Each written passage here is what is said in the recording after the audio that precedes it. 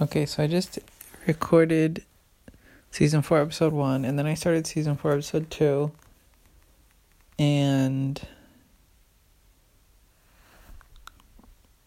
something just hit me about the intro.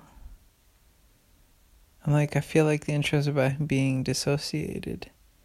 And I'm like, I don't know if everyone got this, if this is like a very obvious thing that I missed the whole time, which I feel like it is. He's just going through all of these scenes, these intense things are happening all around him with his eyes are wide and he just has this blank face and he's just moving through life, dissociated, almost separate from life, which is like, being an addict and being dissociated from joy and trauma and pain and sadness and love and all the real shit. I'm